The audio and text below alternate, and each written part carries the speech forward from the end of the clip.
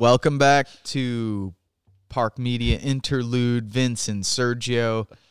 It is Tuesday, October 27th? 27th, I believe. Yeah, I think so. A few days away. Fucking A. Serge has been hard at work downstairs in the park space working on his documentary, which he started filming in 2015. No shit, it's been 5 years. Yeah. Wow. So, yeah, I'm super pumped about that. What are you doing down here, Serge? I'm extremely pumped about it. Wow. For the time being, because the work hasn't kicked in yet. How many hours of footage do you have? I got probably around 250, maybe 300 hours of everything. Interviews, And regular now- footage. Now the goal is to cut that down to what, 90 minutes? 90 minutes. Right on. 200 hours down to 90 minutes.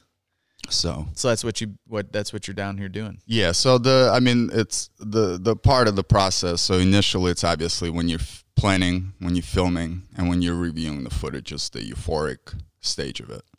And then once you identify your themes, so I'm going through each character and I'm identifying all the themes within each character. Then I'm going to put all those themes together, see the ones that overlap and ones that don't, and then basically fit it into the line of themes, and then you start basically cutting, making sequences, and then seeing how those sequences fit. And that's more of a, so once you get into this editing part, cuts and putting sequences together, that's more of like a technical and a skill-based thing. So there's no, that's like basically the most stressful part. So I'm still in the euphoric part. Yeah. And it's not like you went to school for this. No, I have not. You're self-taught. For sure. Well, just like majority of people nowadays. I mean, you see some incredible work. I mean, just from the cell phones, stuff that people are able to make. It's just really incredible. Yeah. So it's it's what Coppola said, that first, filmmaking was like a technical, skillful job. Now it's, since what he said, 8mm was available to people, now it's more of an art form. Yeah. Which was interesting. I really enjoyed that. Yeah, he has a very proletariat view of how it is. Film should be very egalitarian. Thought about. Yeah, egalitarian. Because it's true, because then you kind of, because if, if you tell somebody, oh, you didn't go to school or you didn't do this and therefore you're not a filmmaker or whatever you meant, that's kind of, it's not a good thing. Yeah, the tough thing, how do I say this? In the age of COVID, I guess, what can you say? You can make independent film, put it on your website, put it on social media, get it out to your audience, and, try hopefully that it spreads. I guess the only difference is, the part that sucks is that you're unable to have that kind of, the cool collective experience you have going to a place and, sitting down and there's 30, 40, 100, 150, depending on the theater size. You watching a movie together and then you get to do like a Q&A after and all that kind of stuff. So, but yeah, no, it is cool because these days you do have the ability to just put it out. I mean, I would like to see more people doing that. I mean, I think when we would hold documentary film screenings at Park, I think the ideal situation would be to have local filmmakers come in, bring their own movies, films, whatever it may be, shorts, feature length, and screen them here. And that's the thing. I mean, this is to get this across to people, I think is really important, because it's like all too often we're consuming all of this culture. I mean, and one of the things I think we should take away from the 60s generation, I know it's very popular on the left to bash the 60s now, but I am going to hold out, and because reading about that counterculture is what got me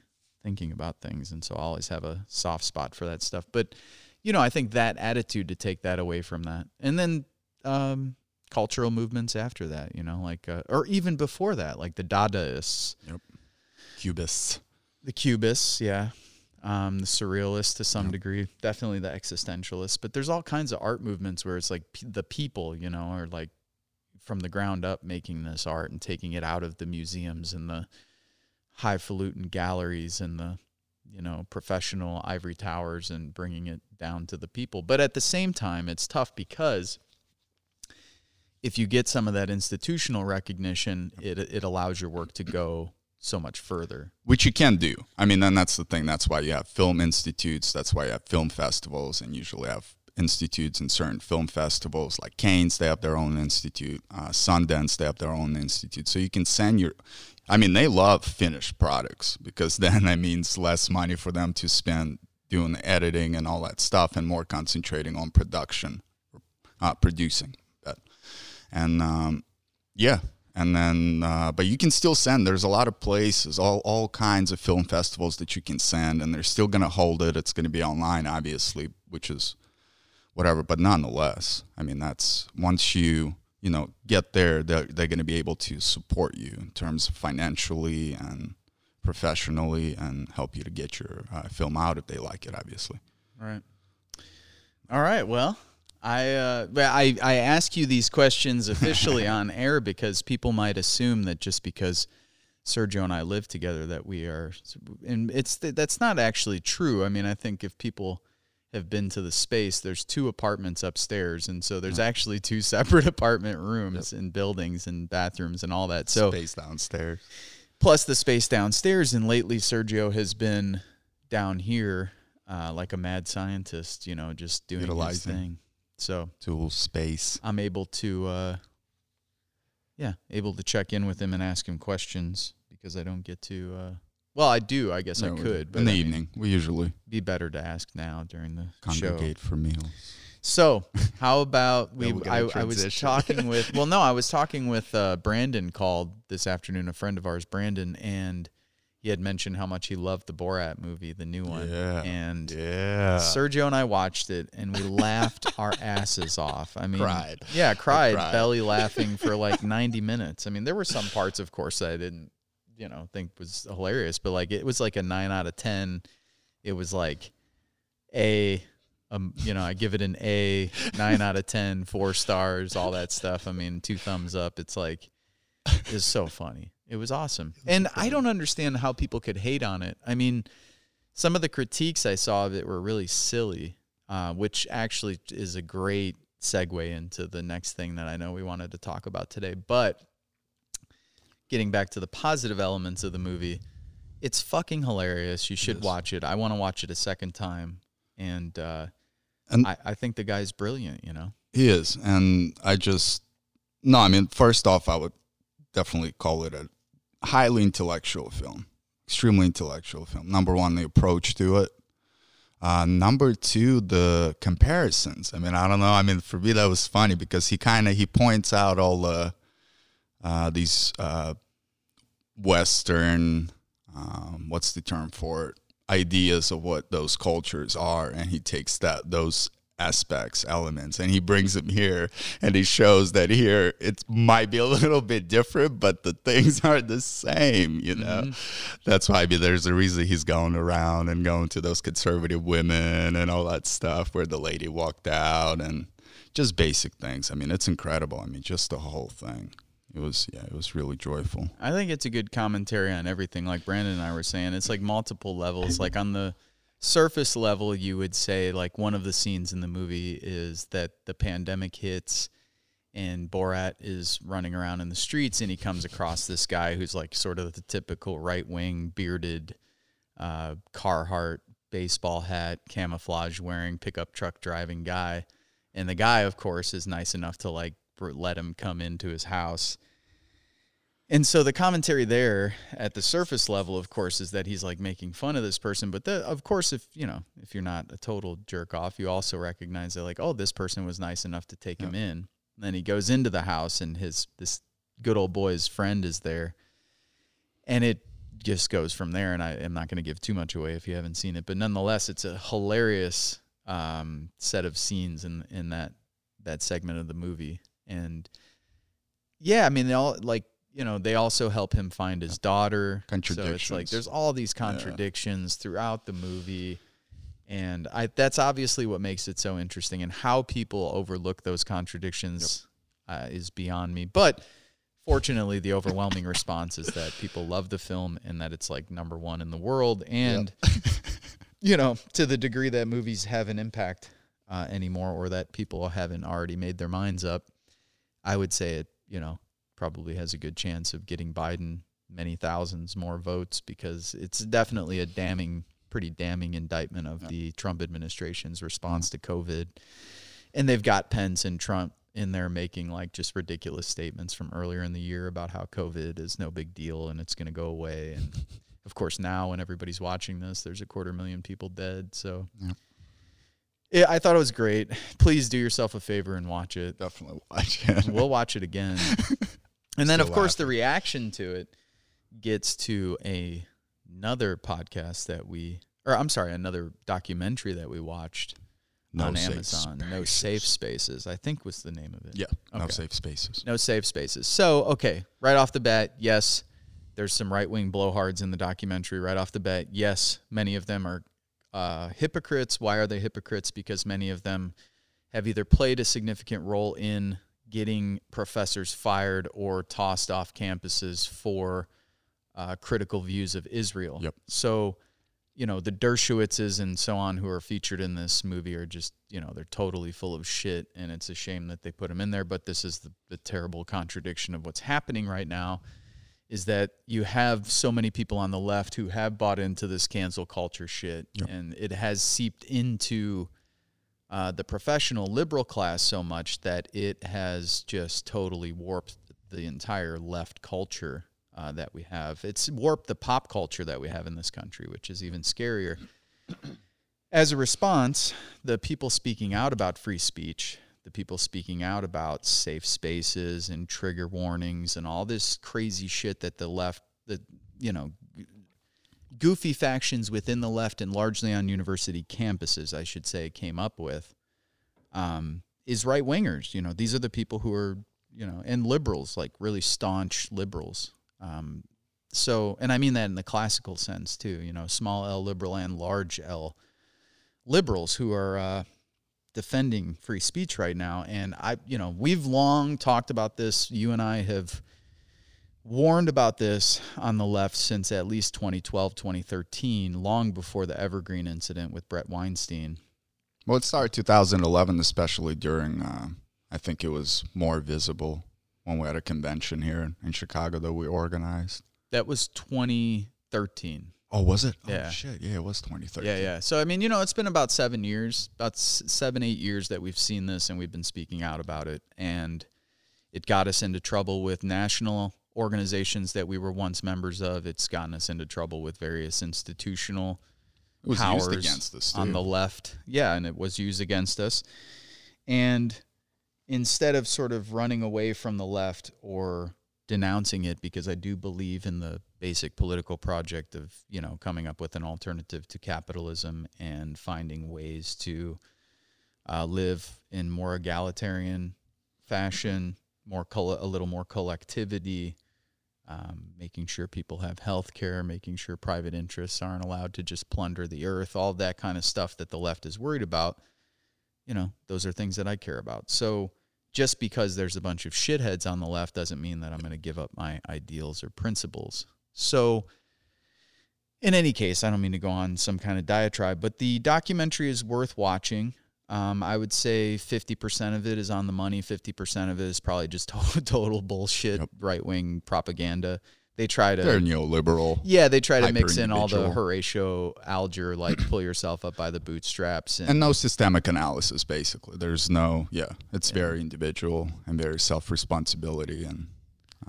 But otherwise, no, I mean, it's... But people should check it out. And the reason people should check it out is because, you know, we actually do have an issue. And that issue is that what people think of as the dominant left, and you know, in mainstream culture, people lump liberals, progressives, and communists, socialists, anarchists into one group. Yep. So in case you haven't noticed, and I say this to both camps, both my liberal friends and my leftist friends, I mean, the right doesn't give a fuck which one you are. They hate you and they want you dead, some of them at least. And it would be wise for you to, I think, see your interests as being united. And I also think that it would be wise for people to take up the mantle of free speech on the left again, and not, and you know, I know this tradition varies in different countries, because when I was in Australia, they don't have free speech laws there, and they don't have a constitution and a Bill of Rights in the way that we do. And so it was hard for them to understand what I meant, because they actually do have laws about hate speech and things like this, and we don't. And yeah, I found myself obviously in a very isolated position there, debating with people on the left, because people on the left wanted to curtail free speech rights in the aim of protecting people from feeling bad about things that people say. And of course there's limits on speech here too, but it's not hate speech. Here, the only limits on speech is you can't incite a riot, you can't incite violence, and you can't incite, like falsely claim that there's a fire or something like that. I forget how the official wording is, but those are like the three things you can't do. Well, and it's my main point would be also is that if the left feels like we don't, how would I say it even better? I think we just have to take a responsibility and be like, okay, if there are forces that we disagree with, we need to find ways and means of countering those arguments and conversations. So whether it's conversations, debates, specific, whatever it has to be. One, that's extremely important. Second point, democracy an ever-evolving mechanism. There's like no definitive democracy. Like it's an evolving, and I think people have to understand it. And sometimes I feel I see, and maybe I even probably felt it myself before getting really involved and kind of getting into more information, that there's like a specific, certain ending, definitive meaning of what democracy is, and freedom of speech as well. So, especially freedom of speech. And that's, it's something I always think about, and I tell people, specifically in the immigrant diaspora communities, is that whether, obviously each system has its faults and different things that need to be fixed by the people. But coming here, like basic things like that. Like I was talking to my mom a couple of days ago. I wouldn't be able to say things that we've been saying for past 15 years, even in Ukraine. Like you would probably just get popped, or you end up in a car accident, and so, it's really important to utilize it and see it, utilize it, and, understand that it's an ever evolving thing that we have to fight for, and constantly. And even if it means going, even going against the mainstream wave of specific group that you're part of, like the left, certain parts that do push that type of safe spaces, and, so it's just, I think people have to understand democracy as like this ever-evolving thing that we have to fight for, and constantly be aware of different forces. And that's and it went from political institutions and social movements and the universities, and then is spread specifically now at the mainstream social media. And this is where it's finding like it's really able to dictate our speech and dictate what people can say, what can't say, what they can do, what they cannot do. And I think it's spreading everywhere, and I think we have to be extremely cautious of it, but also not fall into this hyper or neoconservative approach to it, like in that film. Yeah, well, the way that'll happen is if people who aren't hyper-conservative people speak up about the issue. So, the only way to combat it is if people speak up, and if people speak loudly about, free speech, what it means, why it's important. And people should start doing that more and more, because it's going to be used against us in ways that people can't possibly imagine right now. And at that point, there won't be much people can do about it. So I think it's extremely important. And I think it's also extremely important for people to develop their own cultural means, because if you rely on pop culture, and if pop culture is dominated by this type of thinking, which it is, and even more and more so by the day, then you're going to need individual, independent forms of media and culture that can counter that. So that gets right back to, making your own movies, developing your own books and literature, art, music, all that stuff. So you have an alternative to plug people into, and hopefully to encourage them to create their own culture and all that stuff. But yeah,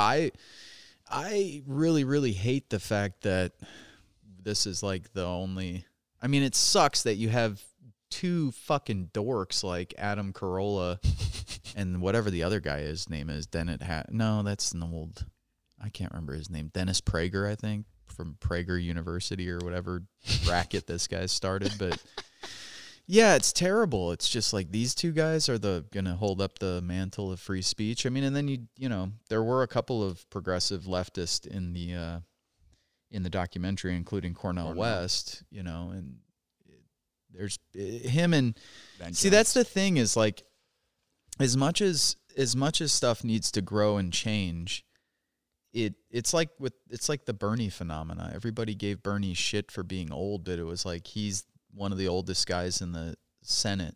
He's one of the oldest guys elected to office in the U.S., but he's got like some of the best ideas. Yep. So it's like not just because something's young or new is it good inherently. And I keep thinking the same thing with free speech. So the counter to, I do agree with you. I mean, democracy it's an ideal. It's not a set program or something. That's something we should talk more about. But the opposite angle of that is like, I don't know how much our concepts of free speech should evolve. I mean, in other words, I kind of think that sometimes we do have things nailed. It's like sometimes people do develop something and there's not much more you can do to develop that concept. Now, obviously, we have to think about, there are new things today. Okay, so social media. So how should we govern that? We agree it should be a public entity. Well, that's actually something to mention about the documentary. They don't say it, but they do sort of allude to the fact that social media platforms such as Twitter and Facebook should be publicly owned, that they're private entities, and this is a problem because they serve a public function. Implicitly. So, I mean, that might be one of those issues where you get some overlap from the right and the left, and if the right can do a good enough job and if the left can do a good enough job of pressuring their senators, I think the House members will be easy on this one, but the senators have much more of those institutional connections to those large corporations, outside of obviously the House members who are in districts where those corporations operate. But that's limited in the U.S. So it's like, yeah, you might get a challenge in the Senate, but if you get people from the left and the right who can pressure their people and be like, look, we want to make these things a public utility, I think that would be one of the greatest fights to have, and it's over a real issue. It's over an important issue.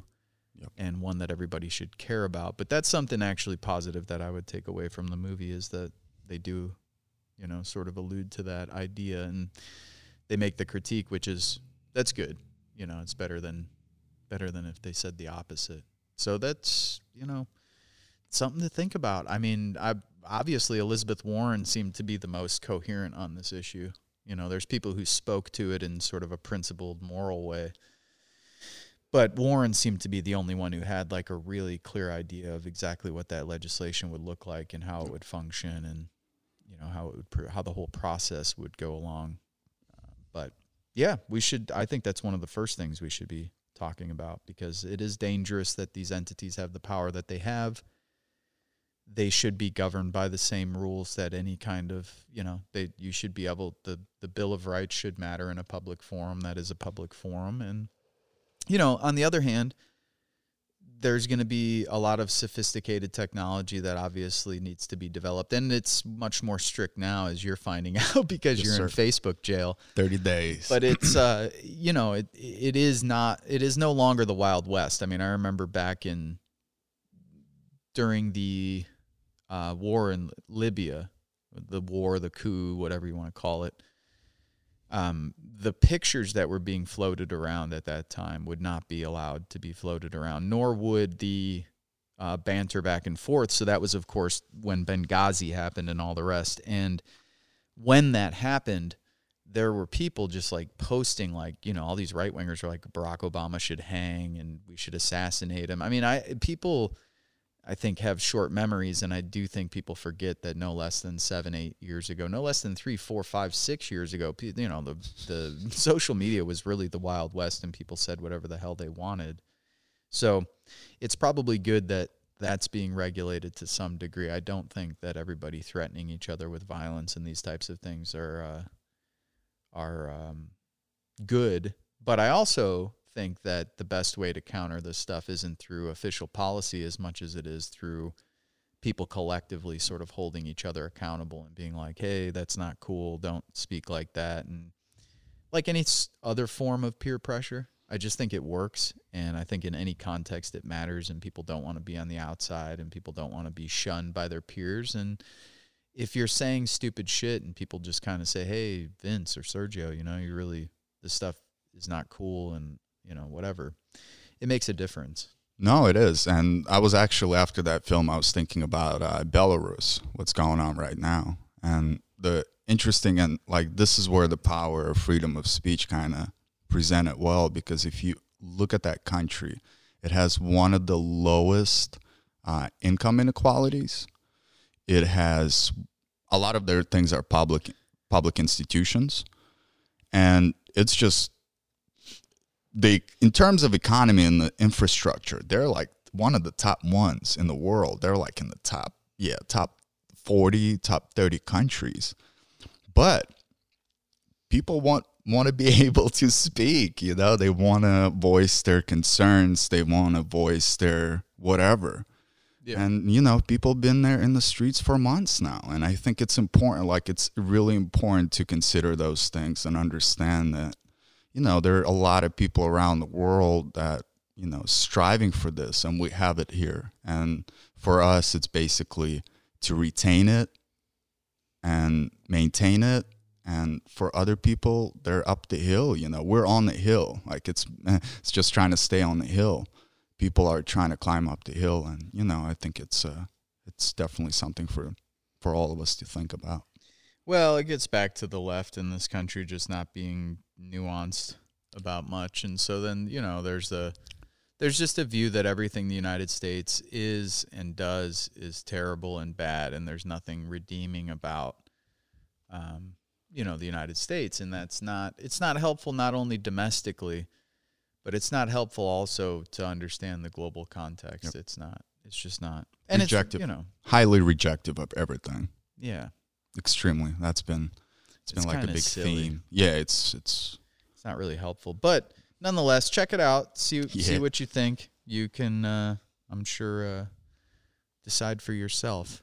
And we also watched. What else did we watch? We watched Tales from the Hood, which was fucking badass. Wow. Sergio had never seen it before. The first time that I saw it, my dad took me to the theater in 5th grade. To watch it, and I don't think it was what he thought it was going to be, because he's not a big fan of horror films, which is even better, nor is he the biggest fan of hip-hop culture, which makes it even that much better.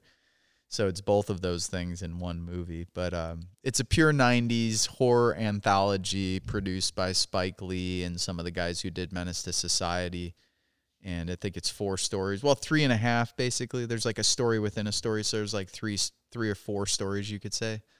But it's so good. And I love the fact that he's trying to bring out the sense of agency that people have to take in a lot of his films, a lot of his thing. Yeah, it's not simple. That's why I had posted it to social media, and I was like, this is more woke than anything that's come out since. And the reason I said that was because it not only makes an institutional critique of white supremacy and patriarchy and capitalism and materialism and, the history of slavery and all these different things, but it also really critiques the actors within it, to your point, Serge, that, who have a choice of either enabling these forms of oppression and repression or taking a stand. And the films really treat the middleman worse than anyone. So, most of the protagonists in the movie are black excuse me, a lot of their antagonists in the movie are white, except for in a couple different scenarios. And so there's, just to be clear for those who haven't seen it, the opening one is a black police officer who's with a group of white police officers, and they pull over a black city councilman and activist, and they go from there. And the black police officer, of course, doesn't take action, and he suffers because of it. And then, the second time is like a kid getting abused, and, the father is the abuser, and the father's beating the mother and the child. And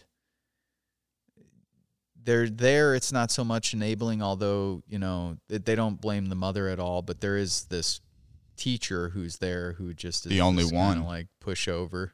But the only one who recognized He was the only one who recognized it. Yeah, he recognized the bruises, and then he like kind of spoke up and tried to do something. And he did try to fight him when he came to the house, but he just got beat up. But then there's another one with my favorite one, which is a governor race. Yeah, a gubernatorial race, and the white racist politician is being advised by one of his top advisors is a black guy.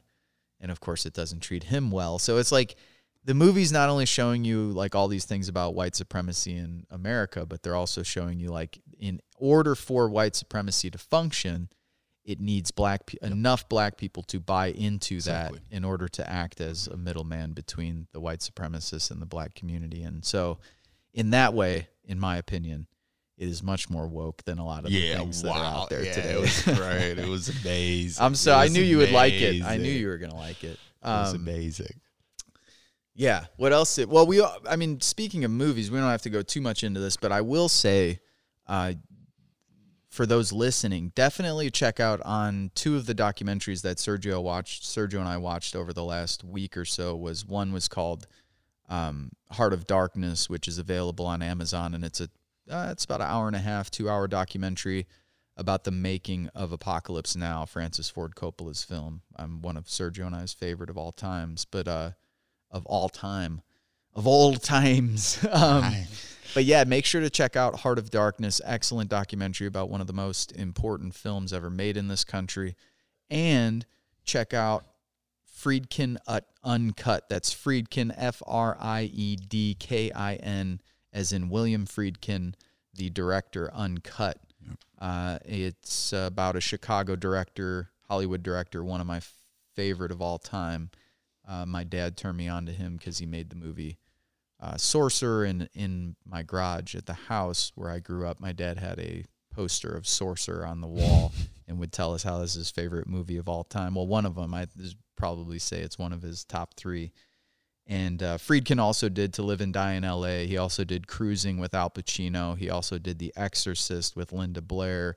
He also did Sorcerer. I'm forgetting one in there. But nonetheless, check out William Friedkin's work. It's just unbelievable stuff. The French Connection with Gene Hackman. So yeah, French Connection, Exorcist, Sorcerer, To Live and Die in L.A., just Cruising, just some fucking phenomenal movies. He's amazing. But yeah, check out Friedkin Uncut. And then the last thing I know we wanted to rap about was UFC 254. Oh yeah. We could also anything else that comes up, but Khabib Nurmagomedov versus Justin Gaethje, monster, for the lightweight championship, UFC lightweight championship of the world. Khabib beat Justin Gaethje in the second round via a triangle choke, but it started from the mounted position, which made it even that much more special. And then he pulled guard and wrapped it up. But he even dominated him on the feet. Yeah, even dominated him on the feet. And I know most of the people who are listening to these podcasts are probably not fight fans, though that will change, I think, because I'm going to start trying to interview not only some MMA journalists, but I think there'll be a way to interview some MMA fighters, which would be interesting. And so we're going to have them on and expand some of what we're doing. And, in terms of the guests and the content. And, I've been watching the sport pretty religiously for the last 6-7 years and have been a fan of it for a while, but I was always turned off by it because of the culture, a lot of the bro-ish culture that comes along with it, a lot of goofy conspiratorial right-wing types that, Luke Thomas, the MMA journalist, speaks to this. But regardless, as a fight fan, as a fan of the sport, as a fan of big drama, it was unfucking believable.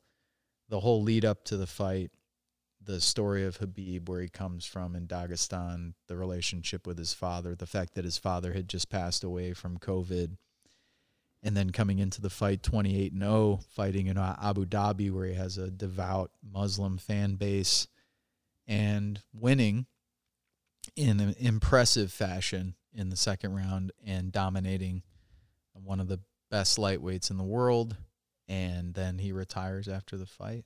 Yep.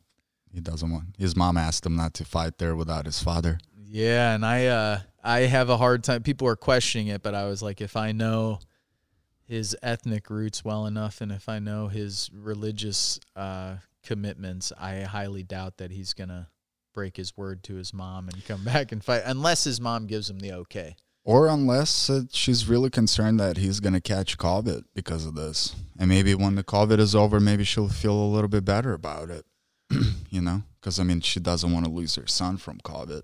Obviously fighting as well. There's always... She's not worried about that, though, because nobody's going to kill Khabib. Yeah. Nobody's killing Khabib. But, yeah,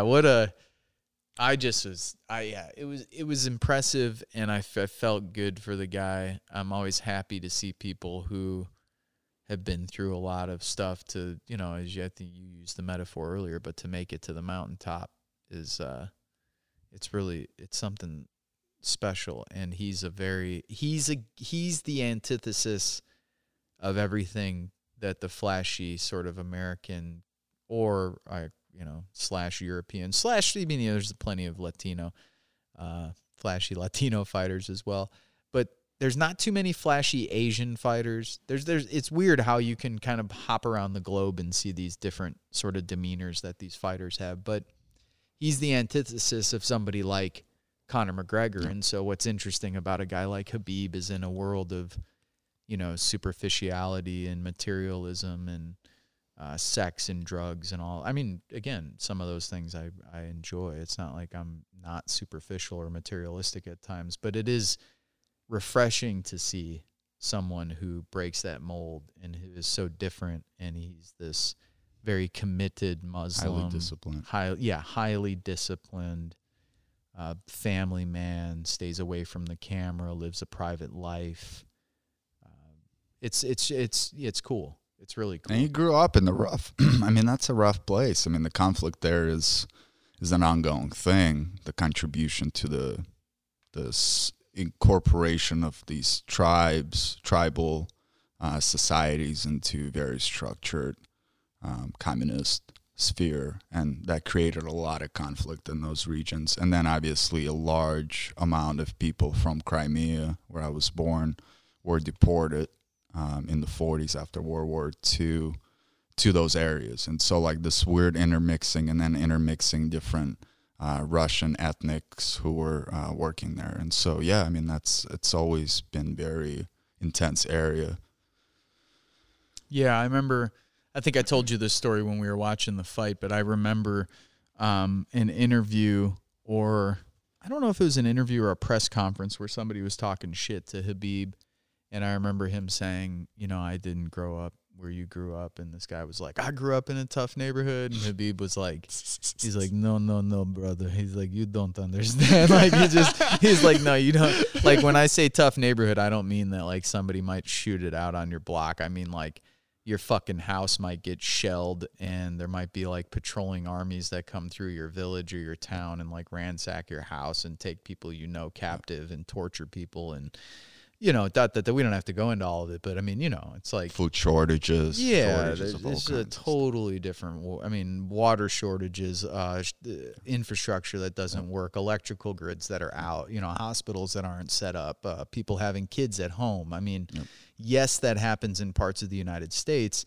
It does not happen at the scale or disproportionately in the way that it happens other parts of the world, and I think that's hard for people to wrap their minds around. And I think sometimes in people's pursuit to make a critique of the United States, sometimes in people's pursuit to correctly point out how many people live in poverty in the United States, I think we sometimes make that mistake of, saying things like, oh, the poverty in Alabama is as bad as it is anywhere else in the world. And it's like, well, okay, for some families, it's true that they're, if you look only at certain indicators, like do they have X amount of calories, some things like this. But if you add some of these other factors, like do they have X amount of calories and is there a chance that their house might get bombed next week? It's like, well, no. You know what I mean? Yeah. And they can only eat 500 calories or 1,000 calories a day, and they might have to be refugees for the next 6 years. No. I mean, so anyway, I don't want to go too into that because there's no reason to play the oppression Olympics, but I do think it's important. And when I think of somebody like Khabib, it shows. It's just this person's cut from a different cloth. They have a different background. And I tremendously respect the guy, and I really wish him the best because I actually hope he does stay retired unless he comes out and fights GSP. But other than that, and the only one positive, well, not only one positive, but one positive thing out of the Soviet Union that came up there, even in relation to him, is the huge funding for social programs, gyms. Even though when the Soviet Union collapsed, all those cats who were in the gyms joined the mafia in different groups to make a living because all the funding was cut. But nonetheless, like it's a very cultural thing, and they still have those things. And now you might have to pay it, just to maintain and for salaries. But general, that's it's a very cultural thing of having these social place, all kinds of social programs and institutions. Dude, and it's the perfect antidote to the gun culture. I mean, this is the thing: is like if you want to get these kids. It's tough because in one way, yes, it's true. You do play into some level of like hyper masculinity to some degree. So if you take a community of impoverished people who are shooting each other with guns because they're in poverty and they're desperate and they're killing each other over petty drugs and gang violence and all this other shit. It is true that if you just throw down a bunch of boxing gyms and MMA gyms, that you're also going to have a bunch of people who probably don't have the emotional capacity to process the capacity to process their emotions, so they're not just like beating each other up then. So in other words, does it switch from just guns to people then just fighting all the time? It's true that martial arts brings a sense of discipline to you, but it's not enough. I know plenty of people who have been into martial arts who are also fucking totally crazy, and they like to get into bar fights and all that shit. Then it gets back to what is your community atmosphere, what's your family structure like, what's your social network of friends like, do they support that kind of behavior and all the rest. So I do think it's deeper. All that said, I think one of the most positive things we could do in communities where there's a ton of gun violence is to put MMA gyms in there to get that energy out, to also level the playing field in terms of people's aggression. So it's like, okay, if Sergio and I have a beef with each other, let's not. So there's two things that happen. One is you can handle that beef without somebody getting killed. And the second thing that happens is, unlike that beef taking place in the streets, meaning you meet someone in a parking lot or outside of a party or a bar or wherever the fuck and you throw down with them, that could lead to an embarrassing situation where you humiliate the person or that person humiliates you in a public space, which then causes you to want to go home and commit even more violence. Well, in the controlled setting of a gym, number one, it's safe. No one's going to get killed. I mean, there's always a chance somebody can get killed having a fight, so I can't say that. But the chances of you getting killed are cut by like 99%. As opposed to you shooting it out with someone you have a beef with. And then the second thing is, in a controlled environment like a gym, even the person who wins, the point is not that you're going to embarrass that other person. It's that you might have won this fight, but there's somebody else in the gym that can beat you. So you always stay humble. And then the point is just to get this person to learn, Or maybe they had a legitimate beef and they just got beaten. So you know what I'm saying? And though, you there's hug afterwards when you're in a controlled environment. That's what I'm saying. Like you hug afterwards. Like nobody's going to go home and be like, okay, well, I'm getting a gun now and I'm going to come back and do this to you because you embarrassed me in front of all these people in public. It's like, oh, I lost this fight. Oh, and that guy's picking me up to hug me. Oh, and everybody else in the gym is supportive and, you know, talking to me after practice and like trying to help me get better or whatever. It's just such a different environment. But you also can deal with some of that petty shit that people, you know, just need to get out. And I think there's just something that exists in left culture, progressive culture, where people don't think these things are going to happen, or they want to pretend as if they're not going to happen if we just talk nicely about them, instead of just dealing with the reality as it is and being like, okay, men, unfortunately, are going to scrap with each other. And so instead of doing that on the street, or instead of doing it with weapons and killing a bunch of innocent people, let's give people venues that not only allow them to get that out in a more productive way, but might actually teach them some extra skills along the way, make them a better person, create better bonds, so on and so on. You can't escape a biological curse, too, you know. What do you mean? Testosterone. Oh, yeah. Yeah, all those things. I mean, let's be real about it, and that's what it is. Yeah, no, that's another thing. We won't get into it today because there's not enough time. Well, there is, I guess, all the time in the world with COVID, but you don't want to hear us rap about this for another hour. But yeah, we do need to have more people on the program from the natural sciences, which is something that people from the left really get away from. And I think, you know, the more people hear from really thoughtful biologists and evolutionary biologists and anthropologists and other people. Well, I'm sorry, not anthropologists. Ecologists was the word I was looking for. It gives people a different perspective. So, I mean, how many people pay attention in their biology or chemistry class? Yeah, no, not too many people. Exactly, you know, so you're like, you miss out kind of on the basics of certain things. But like evolutionary biologists right away, like there's a good one that Brett Weinstein, who's in the Safe Space documentary, the gentleman who ran out of Evergreen State. I'm actually going to have, I definitely want to get a hold of him. I want to have him on the program. But his wife, Heather, they have a podcast called the Dark Horse Podcast. And shit, I forgot where I was going with this. Jesus Christ.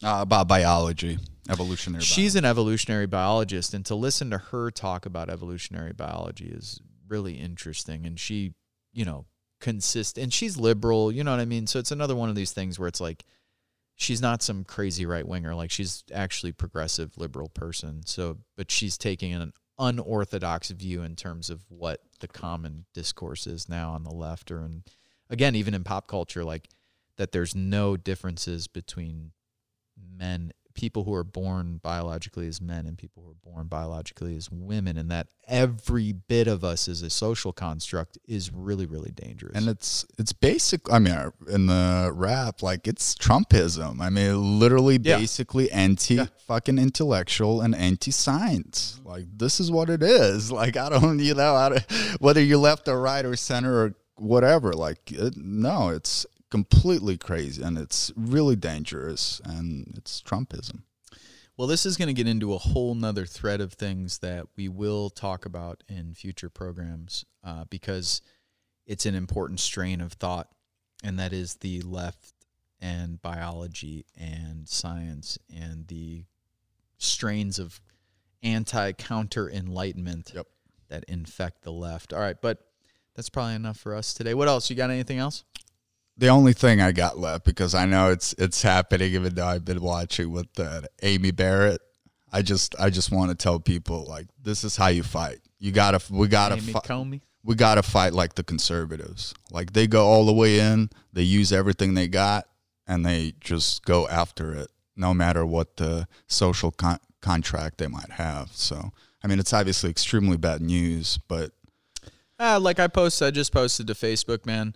You know, Jane McAlevey had a video that she put out like last year, and she was just like, look, like, you got three approaches to organizing in the U.S. You got courts, you've got the electoral system, and you got workplace organizing. And she's like, the courts are done. She's like, and she was making this video after Kavanaugh got confirmed. And she was just like, forget about lawsuits. We're going to lose every time in the courts. The courts are done. She's like, so this gets back to like focus on the electoral, focus on workplace organizing, focus on communities and social movements and stuff like that, because otherwise, there's no hope for the courts. They were probably done once Trump got elected, knowing he was going to appoint 2 or 3, and now that it's over with,